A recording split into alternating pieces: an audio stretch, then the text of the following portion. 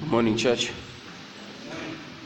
That's a joy to gather together again this morning and to learn from God's word. Please turn with me to Colossians chapter 3. Colossians chapter 3. And we'll be looking at from verse 5 and all the way to verse 11.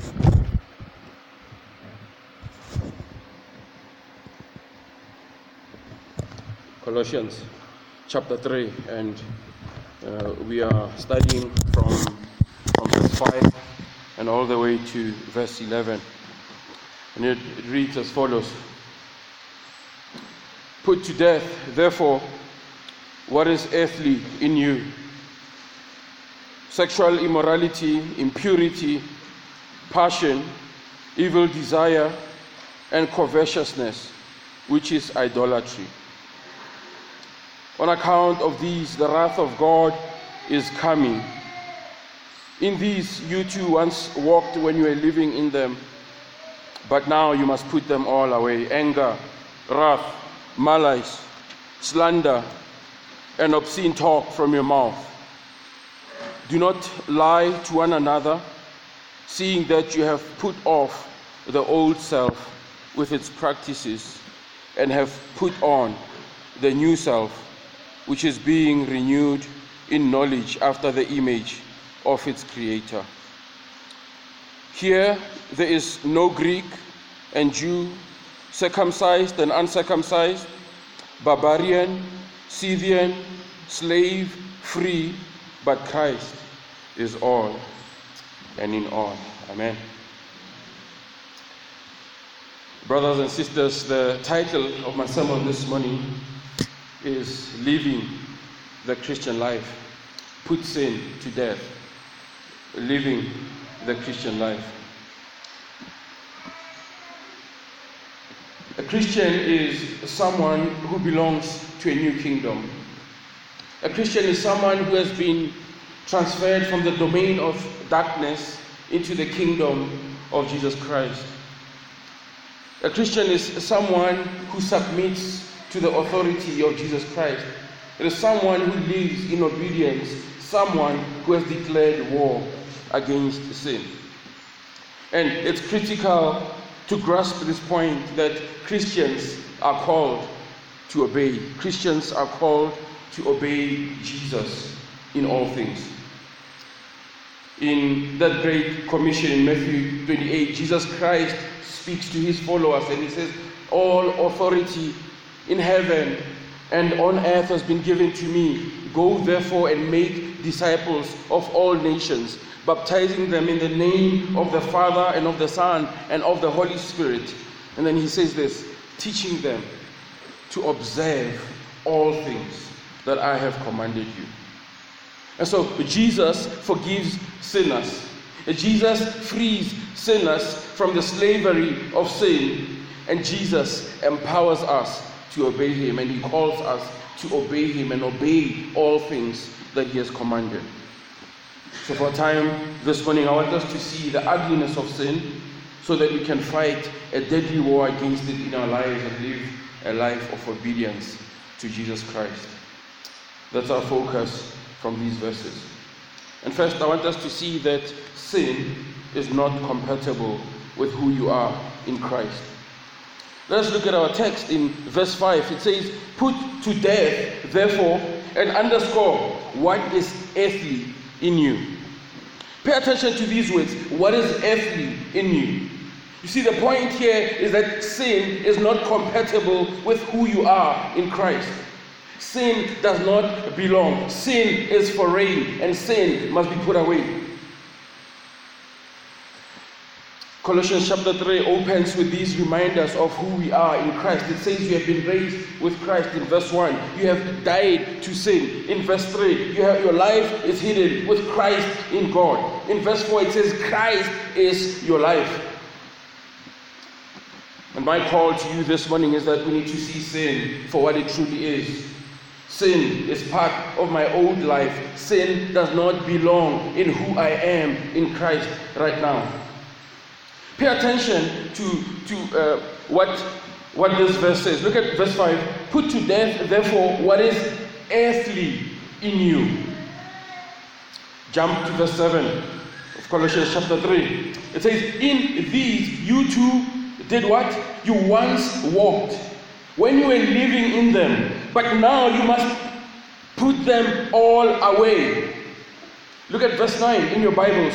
Do not lie to one another, seeing that you have put off the old self with its practices, and have put on the new self, which is being renewed in the knowledge after the image of its creator.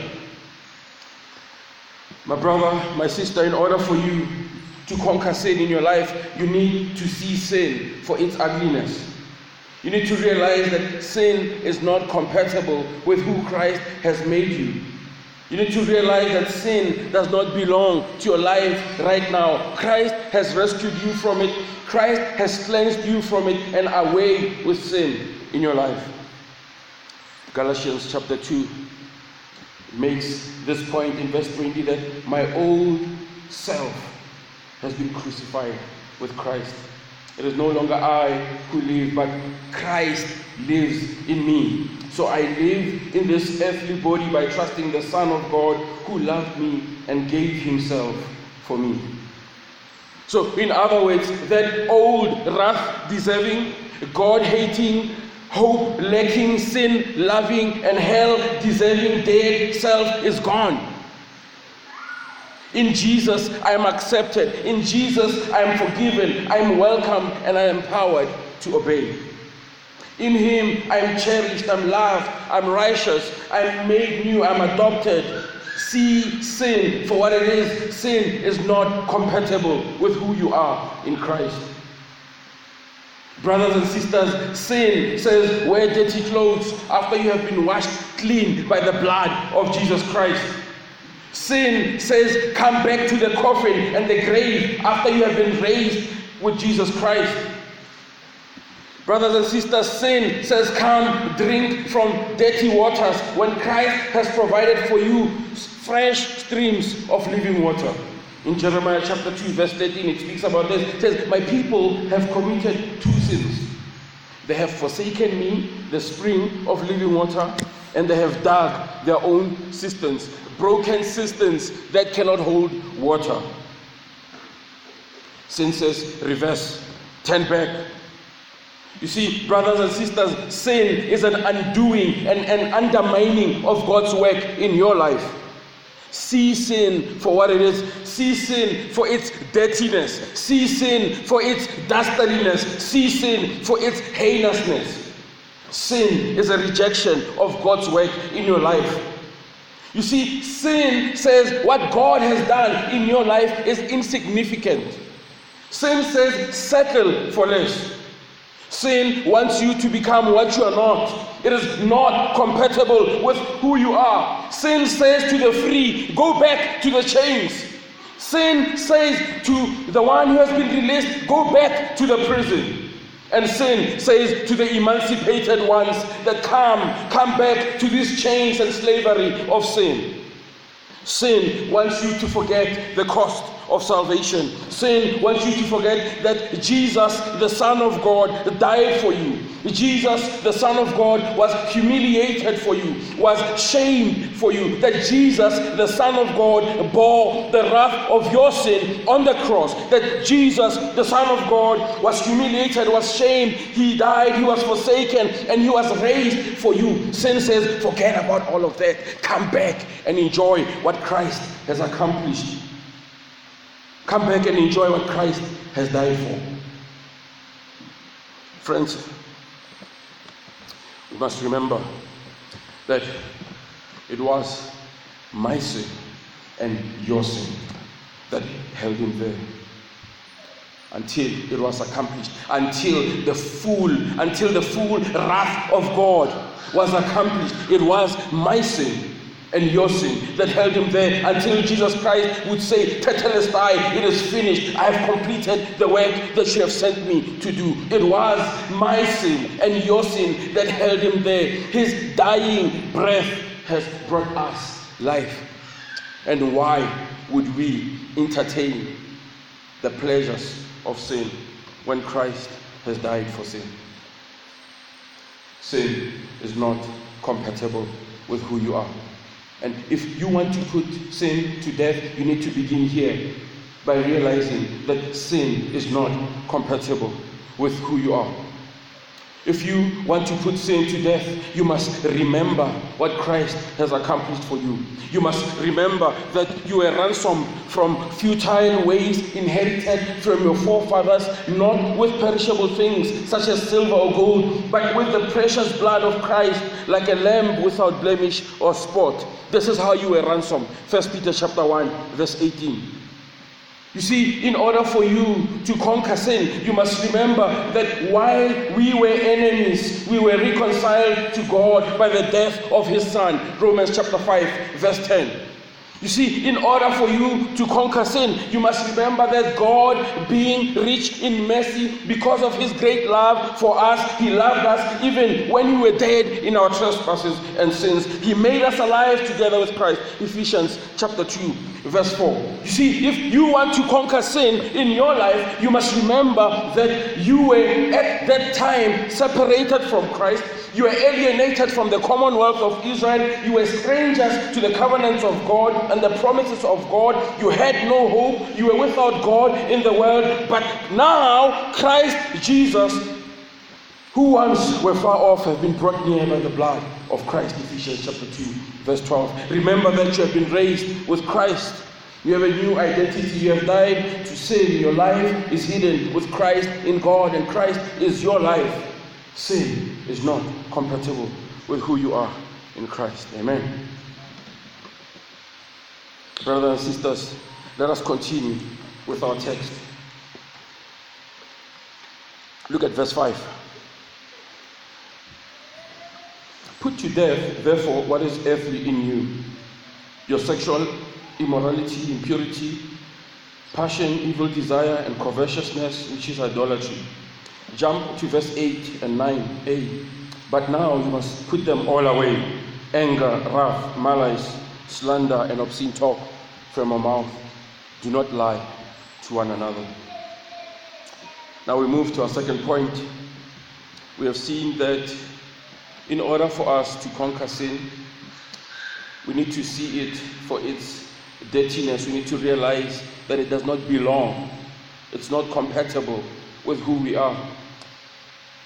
But also, in order for you to conquer sin, you must identify it. Sin must be identified in order to be destroyed. You see, sin must be known in order to be defeated. You cannot fight what you don't know. Now, Paul gives us a list of sins that we must identify and destroy. Now, to look at the first list in verse 5, it says, "Put to death, therefore, what is earthly in you: sexual immorality, impurity, passion, evil desire, and covetousness, which is idolatry." See, brothers and sisters, the morality of the Christian must be informed by the Bible. And the first thing here that the Apostle Paul warns us about and calls us to put to death is sexual immorality. See, this word here is the word where we find our term pornography. See, the meaning here is that Christians must not engage in any form of sexual activities that are outside the bounds of the Bible. Now, let me put it this way. God made sex to be sacred, to be pure, to be joyful, and enjoyed only within marriage. Only within the marriage union of one man and one woman. Let me say it again. By God's design, sex must only be enjoyed by a husband and a wife. Hebrews 13 verse 4 to 5 says, "Let marriage be held in honor among all. And let the marriage bed be undefiled, for God will judge the sexually immoral and adulterous." And you see, this is the first thing that the Apostle Paul brings to our attention as Christians, as the new humanity, as those who have died to sin, as those who have been rescued by Christ from sin. He says that you don't only have a new identity, but you have a new morality.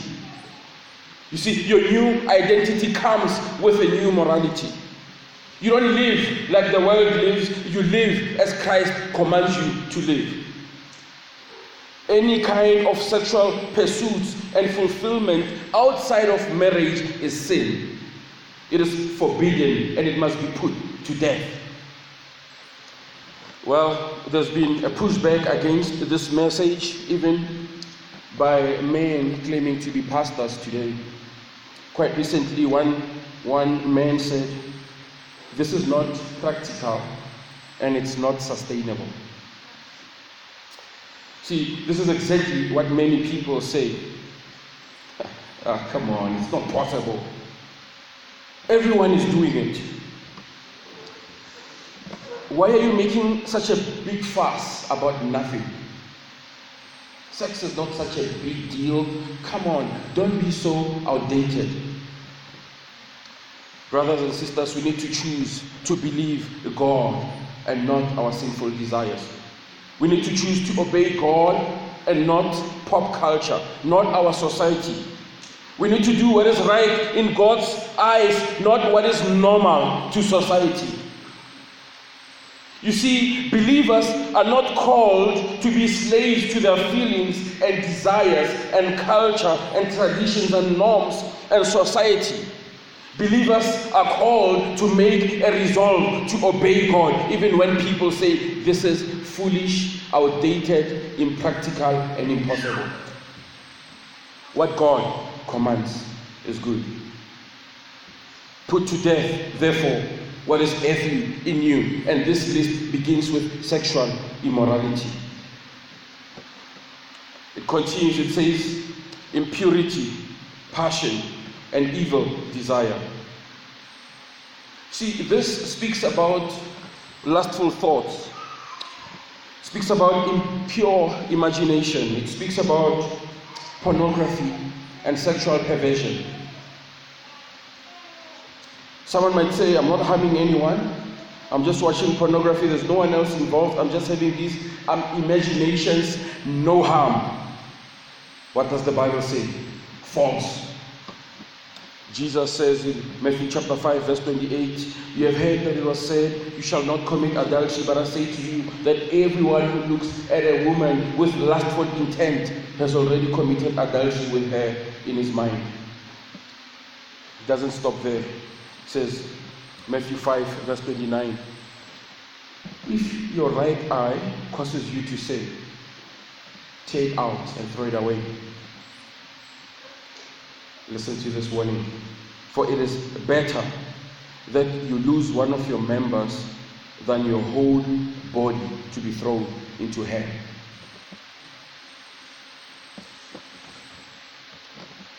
One author says, lust is a sexual desire that dishonors its object and disregards God. It disregards the promises and the warnings of God. So in other words, when you insist on lust and pornography, when you don't repent from your impure thoughts and actions, you dishonor a man or woman who is made in the image of God. You disregard God himself. You disbelieve the promises of God, and you dismiss the warnings of God. 1 Thessalonians chapter 4 verse 3, it says, for this, I want you to memorize this verse. For this is the will of God, your sanctification, that you abstain from sexual immorality. Brothers and sisters, by the authority of Colossians chapter 3 verse 5, by the authority of Matthew chapter 5 verse 28, by the authority of 1 Thessalonians chapter 4 verse 3, and by the authority of Philippians chapter 4 verse 8, Christians must not watch anything that shows explicit sex. Christians must not have sexual imaginations about anyone they are not married to. Christians must not watch pornography or nudity, and Christians must not speak or joke about sex in a careless and brazen manner, and Christians must not listen or delight in descriptions of erotic stories, and Christians must remove from their homes all media that undermines the Christian sexual morality. In other words, Christians must put an end to anything else that opposes God's design for sex and for intimacy. How are you doing with this? What do you consume? What do you listen to? What do you entertain in your life, and what entertains you in your life?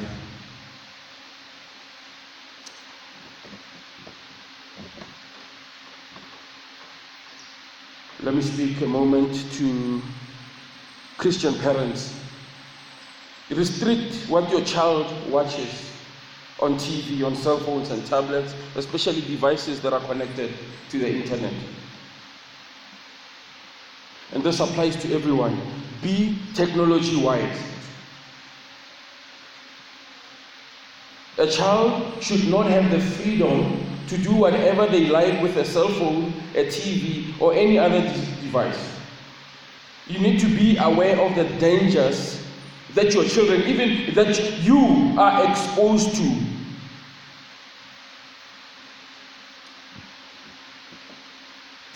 At an appropriate age, teach your children what the Bible teaches about purity.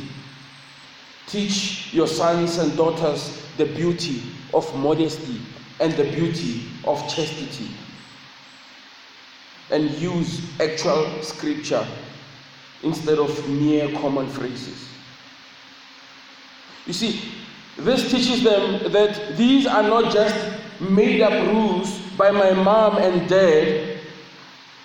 These are not just mere rules that are made up by my parents who are stuck up in the past, but this is what God commands. Matthew chapter 5 verse 8, blessed are the pure in heart, for they shall see God. 1 Corinthians 6 verse 9, or do you not know that the unrighteous will not inherit the kingdom of God? Do not be deceived, neither the sexually immoral, nor idolaters, nor adulterers, nor men who practice homosexuality. Hebrews chapter 3 verse 4 to 5, let marriage be held in honor among all, and let the marriage bed be undefiled, for God will judge the sexually immoral and the adulterers.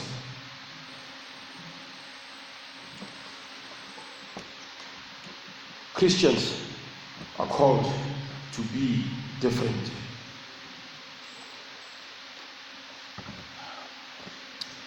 Let's continue with our list. Look at the end of verse 5.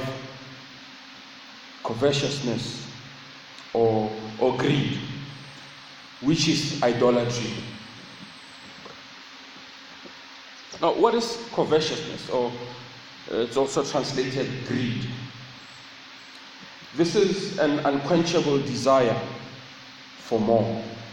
But not only that, you see, greed is a desire for more which is accompanied by an evil intention. You see, there is a strong desire for things that belong to others so that you can use them to bring attention and exaltation to yourself. See, this is not just wanting more things, but it is this unquenchable passion for more so that you can use them for evil purposes.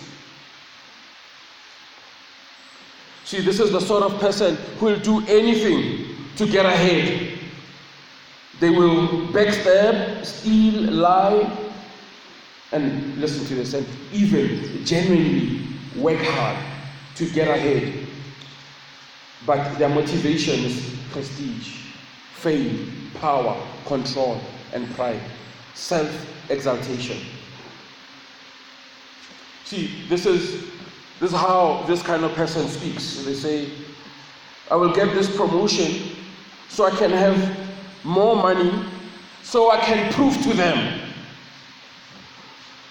You see, I will do what it takes to get what I want and then they will bow down to me. You see why the Bible says this is idolatry? This sort of person speaks like this. They say, once my haters get to see what I've achieved, they will respect me. They will admire me. They will worship me. My haters will know me. They've laughed at me so much when I was down, but now I'm on the up.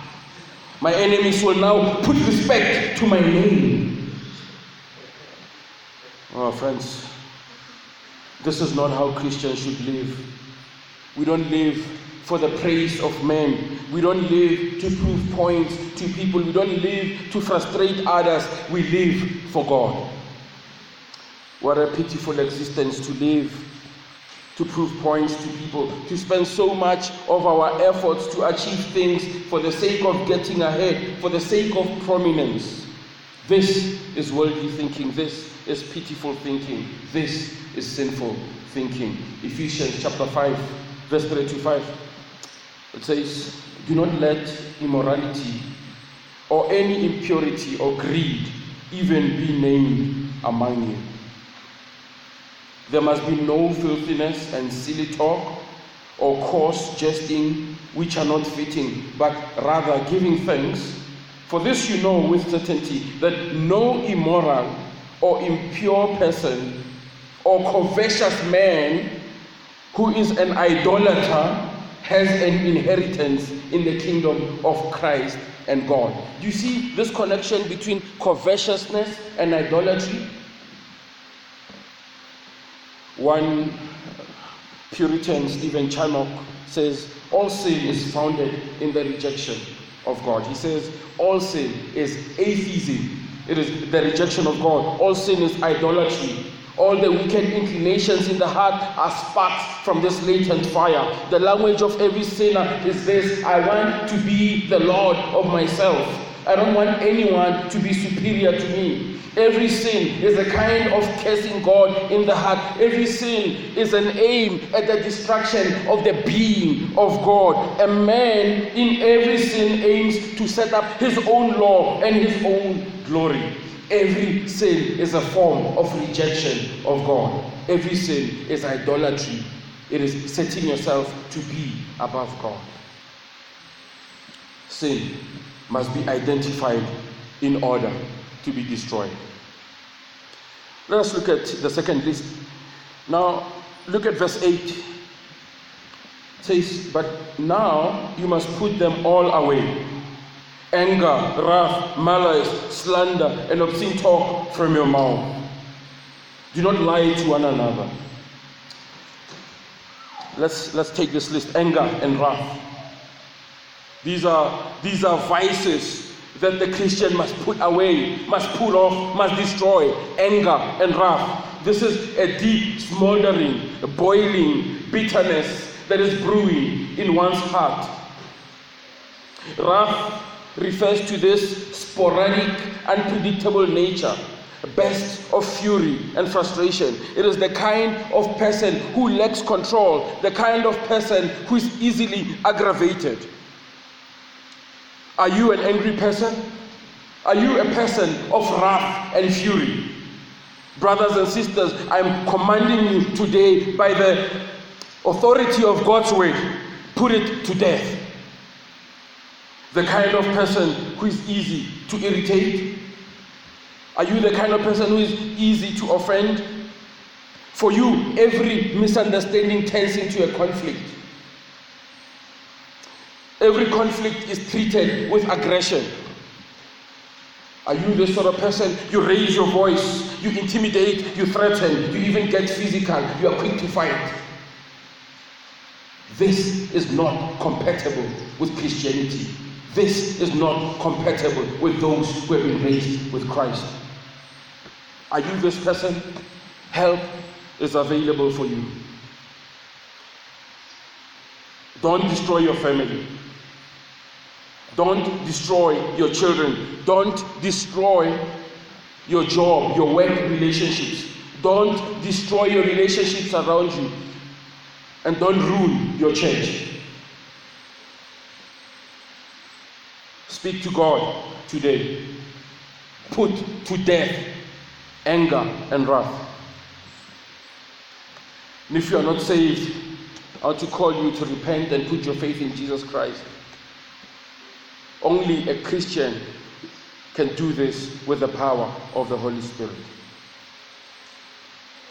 See, if you are a Christian, be who you are. Put to death anger and wrath. This list continues. It says malice, slander, obscene talk from your mouth, and lying.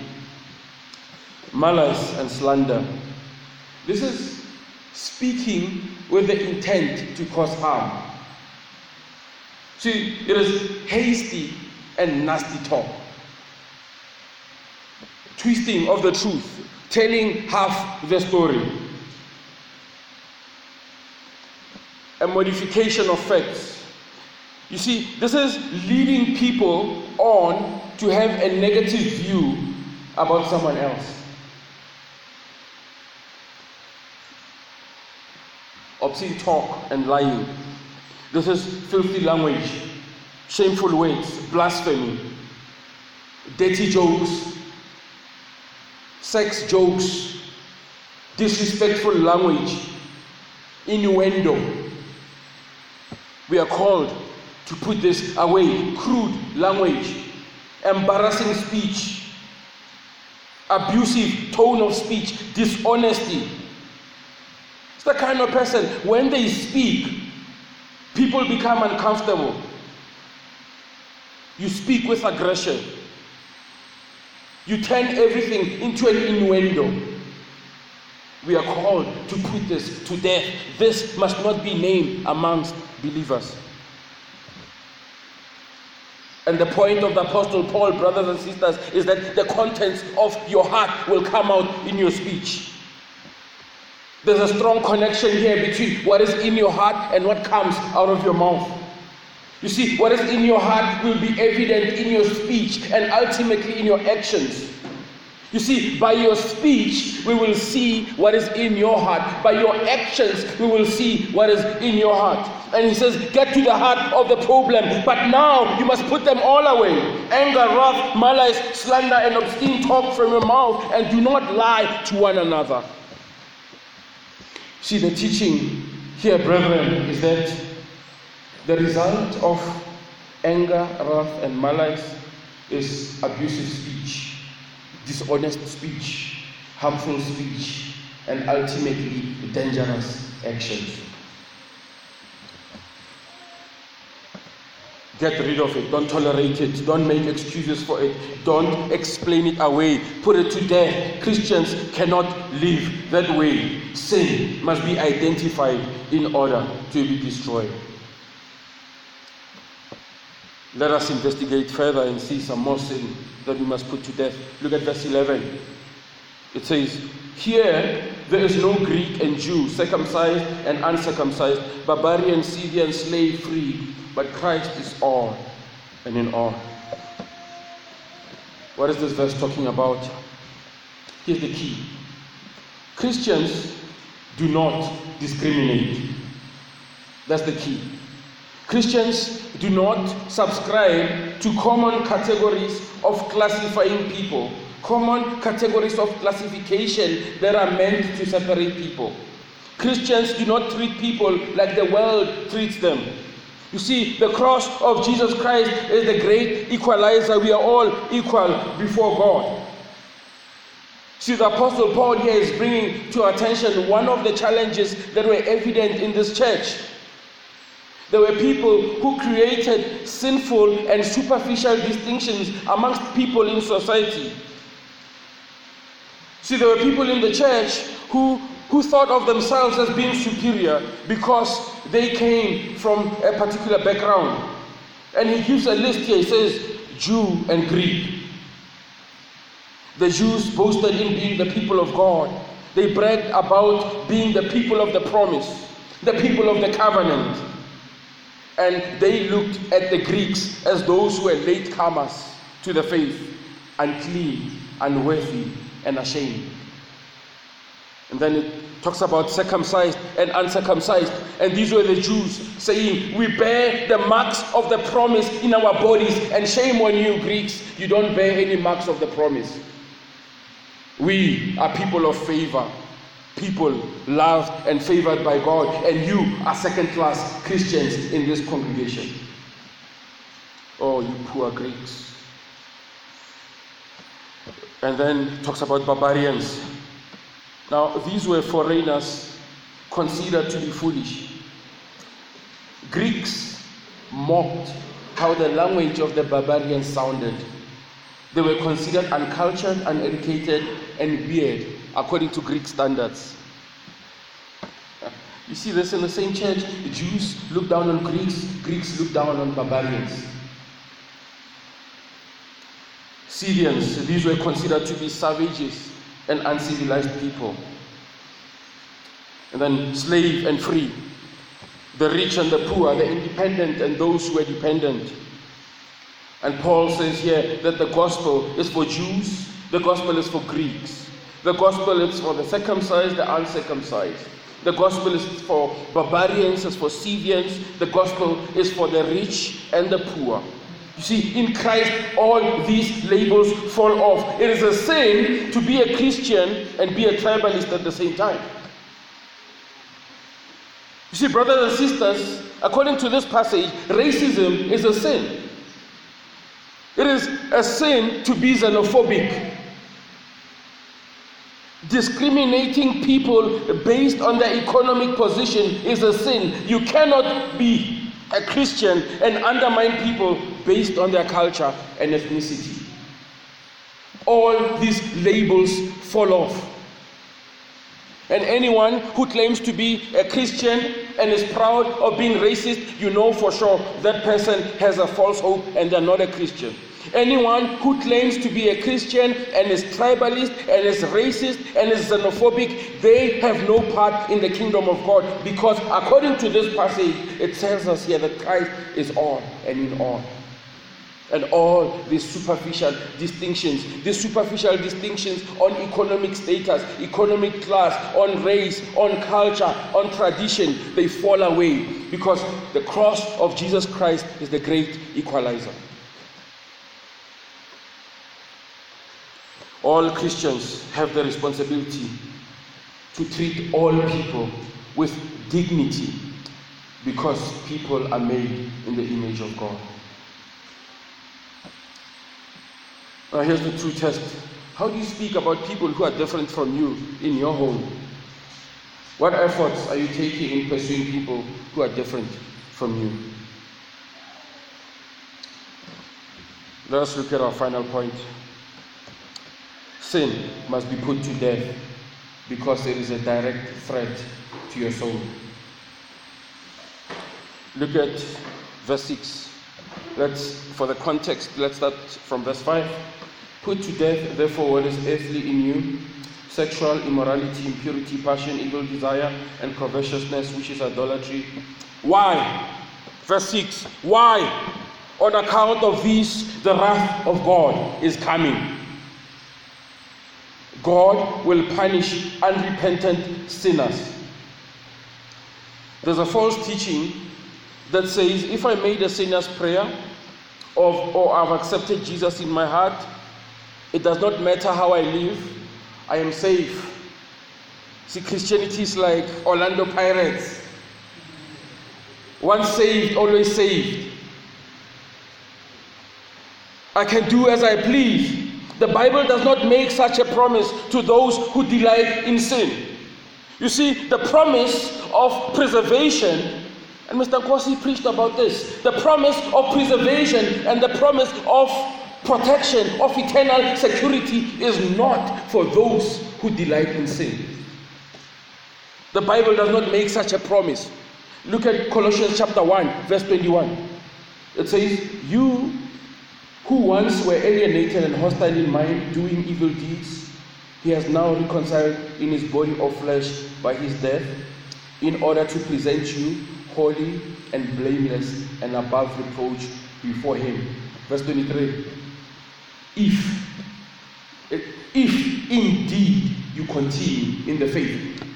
The promise to be presented before God as holy and blameless and above reproach is only for those who respond to it in obedience, by continuing in the faith, by being stable and steadfast and not shifting from the hope of the gospel that they had.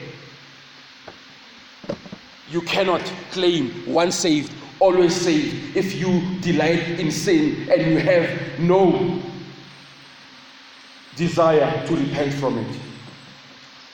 This promise is for those who are fighting sin. This promise is for those who say, I am weak and I sin, but I delight in obeying God, and I'm going to continue to fight this sin. And I want to give you this warning, that if you don't repent from your sin, hear this sure word from God's word: the wrath of God is coming for you. Romans 8 verse 13, for if you live according to the flesh, you will die. But if by the Spirit you put to death the deeds of the flesh, you will live. There is no glory without a fight. There is no heaven without a battle with sin. 1 Peter chapter 2, 11. Beloved, I urged you as sojourners and exiles to abstain from the passions of the flesh. And he says, what do these passions of the flesh do? They wage war against your soul. This is not an empty promise. Brothers and sisters, sin must be put to death, because sin is a direct threat to your soul. Listen to how our Lord and Savior puts it. Matthew 18 verse 9. If your eye causes you to sin, tear it out and throw it out. It is better for you to enter life with one eye than with two eyes to be thrown into the hell of fire. Hear this warning, brothers and sisters. Sin is a direct threat to your soul. To delight and glory in sin is to deny the glory of the Savior. Lack of sanctification is a sure sign of lack of justification. One who will not turn away from sin will not find themselves in the delights of God in heaven. Mark this, there can never be glorification without sanctification. And our text speaks to us this morning. It speaks clearly to us this morning. Colossians 3 verse 6. On account of these, the wrath of God is coming. The enjoyment of sin is short-lived and temporal, but the consequences of sin will be eternal and terrible. God will surely punish sinners who don't find their refuge in Christ, and God will surely punish sinners who don't repent from their sin. And this punishment will be eternal, and it will be terrible. 2 Thessalonians describes this to us in chapter 1, verse 7 to 9. It says, the Lord Jesus will be revealed from heaven with his mighty angels in flaming fire, inflicting vengeance on those who do not know God and on those who do not obey the gospel of our Lord Jesus Christ. And it continues to say, they will suffer the punishment of eternal destruction away from the presence of the Lord and from the glory of his might. And the glory of his might. So brothers and sisters, hear this. When this warning says the vengeance of God and the wrath of God is coming against sinners, it does not mean that God is going to put you on a naughty corner for a couple of minutes until you come to your senses. The warning here is that the eternal punishment and the eternal wrath of God is coming against those who will not repent, those who will not turn away from their sin, and those who will not obey the gospel of Jesus Christ. And this will be a terrible punishment, and it will be an eternal punishment. You see, hell is an existence where unrepentant sinners will be stripped of all that makes life pleasant. They will be made miserable forever. And this is the warning that you need to hear this morning.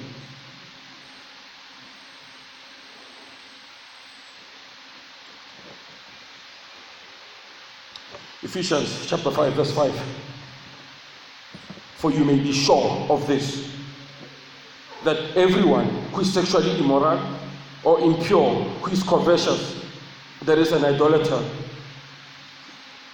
has no inheritance in the kingdom of God. And then the Apostle Paul anticipated. The people says, let no one deceive you with empty words. For because of these things, the wrath of God comes upon the sons of disobedience. Therefore, do not become partners with them. For at one time you were darkness, but now you are light in the Lord. Walk as children of light. You get the warning, brothers and sisters. This is why we are here. We are not a group of people who were bored on Sundays and had nothing to do. We are certainly not a group of people who were broke and wanted to make money from people. We are people who are convinced that this is the truth of God's word. And if there are churches that are not preaching this, we want to be here and preach this truth in this community. Put it to death. Listen to the seriousness of this command. Put to death. When it comes to sin, the Bible does not say restrain it. You see, the Bible doesn't say put it in a cage. It doesn't say reduce it or control it. The Bible doesn't say try and take it easy. The word of God says put to death, kill it, keep putting it to death, make an end to it, slay it. All Christians are commanded to put to death all kinds of sin. Amen. Now I want to close with some extra practical and pastoral steps, 6 strategies for the battle against sin. Number 1, see sin for what it is. Call sin what it is. Don't make an excuse for sin. See sin for what it is. Call it for what it is. So if you are battling with anger, don't make an excuse for it. Call it what it is. It is anger. Believe the promises of God. Number 2, Ephesians chapter 6, verse 16 tells us that we must take the sword of the Spirit, which is the word of God. And this is what we use to fight against sin. The weapon for offense is the word of God. Believe it, study it, memorize it, and love it. Third, remember that God does not call you to do the impossible. This is where most people struggle with sin. It is at this point they say, I see other sins, but this is impossible for me. Remember, God does not call you to do the impossible. Listen to what a Christian counselor says, J.E. Adams. Says, when God created man, he gave him a commission to subdue the world and have dominion over it. You find this in Genesis 1:28. But sin brought a reversal of man's rule over earth. So instead of man subduing and ruling the world, he is subdued and ruled by the world. See, sin brings a reversal of the Genesis mandate. Now, J.E. Adams continues to say, the main problem in counseling is that man has allowed the environment to control him. The men and women cry and complain. They say, I can't. I'm helpless. I cannot control my desire to sin. I cannot control my anger. I cannot control my foul thoughts. I cannot control my rage. I cannot control my lying and my slander and my wrath. So J.E. Adams says, when Christians do this, they simply submit to the rule of sin in a warped universe set against him. No Christian has a right to act that way. The Christian's task is to subdue. God's command is still in force. The Christian is called to master his environment. The Christian is called to master his sin, to master himself. And by God's grace, he can, because you have been made alive with Christ. Now live for Christ. The picture of a man crippled by his environment, subject to his environment, cowering before it, crying out that he is helpless. This picture is, of course, a pitiful distortion of God's mandate to men. This is what J. Adams says, and he has counseled many Christians coming to him with different scenarios and different sins. And he says the root cause of most people's problems is that their first inclination and approach to sin is to give up and say, I can't. But you cannot say, I can't. Because when you say you can't, you are saying that the work of Christ was insufficient, and you're saying the promises of God are not true. By God's grace, you can conquer sin. You can't say I can't. Don't make excuses for it. Remember the Genesis mandate: subdue and rule. Number 4, never make excuses for your sin. You cannot say, this is the way I am. You cannot say, I'm short-tempered. Even my family knows this. Now I'm impatient. People know. Never make excuses for your sin. You need to deal with your sin decisively. Number 5, don't fight aimlessly. Get to the roots of your sin. Avoid occasions that incite your sin. Address the first signs of your sin and meditate on God's word and God's truth. And here's the final one. Don't fight sin in solitude. God calls you into a community of believers. Make a commitment to be a member of this church. Be faithful. Make a serious effort to seek help. Pursue the godly to disciple you. Be serious about making Christian friends. Invite people to your home. Make opportunities to connect to people. Try to get to know people really well. Ask questions. Be involved in GCs and be a faithful member of this church. Brothers and sisters, we have a great calling to live lives worthy of the gospel. From our passage, you see that we must put to death what is earthly in us: sexual immorality, impurity, passion, evil desire, and covetousness, which is idolatry. On account of these things, the wrath of God is coming. Brothers and sisters, may we honor God's word, and may we live a life that honors God by putting sin to death, because by the grace of God we can. Amen. Father, we thank you for your word. We ask that we would obey you, we would believe your word, that we would fight sin, we would fight the fight to death. We should put to death sin. We ask that you help us to grow in this way, to honor you in all things. And we ask this in Jesus' name. Amen.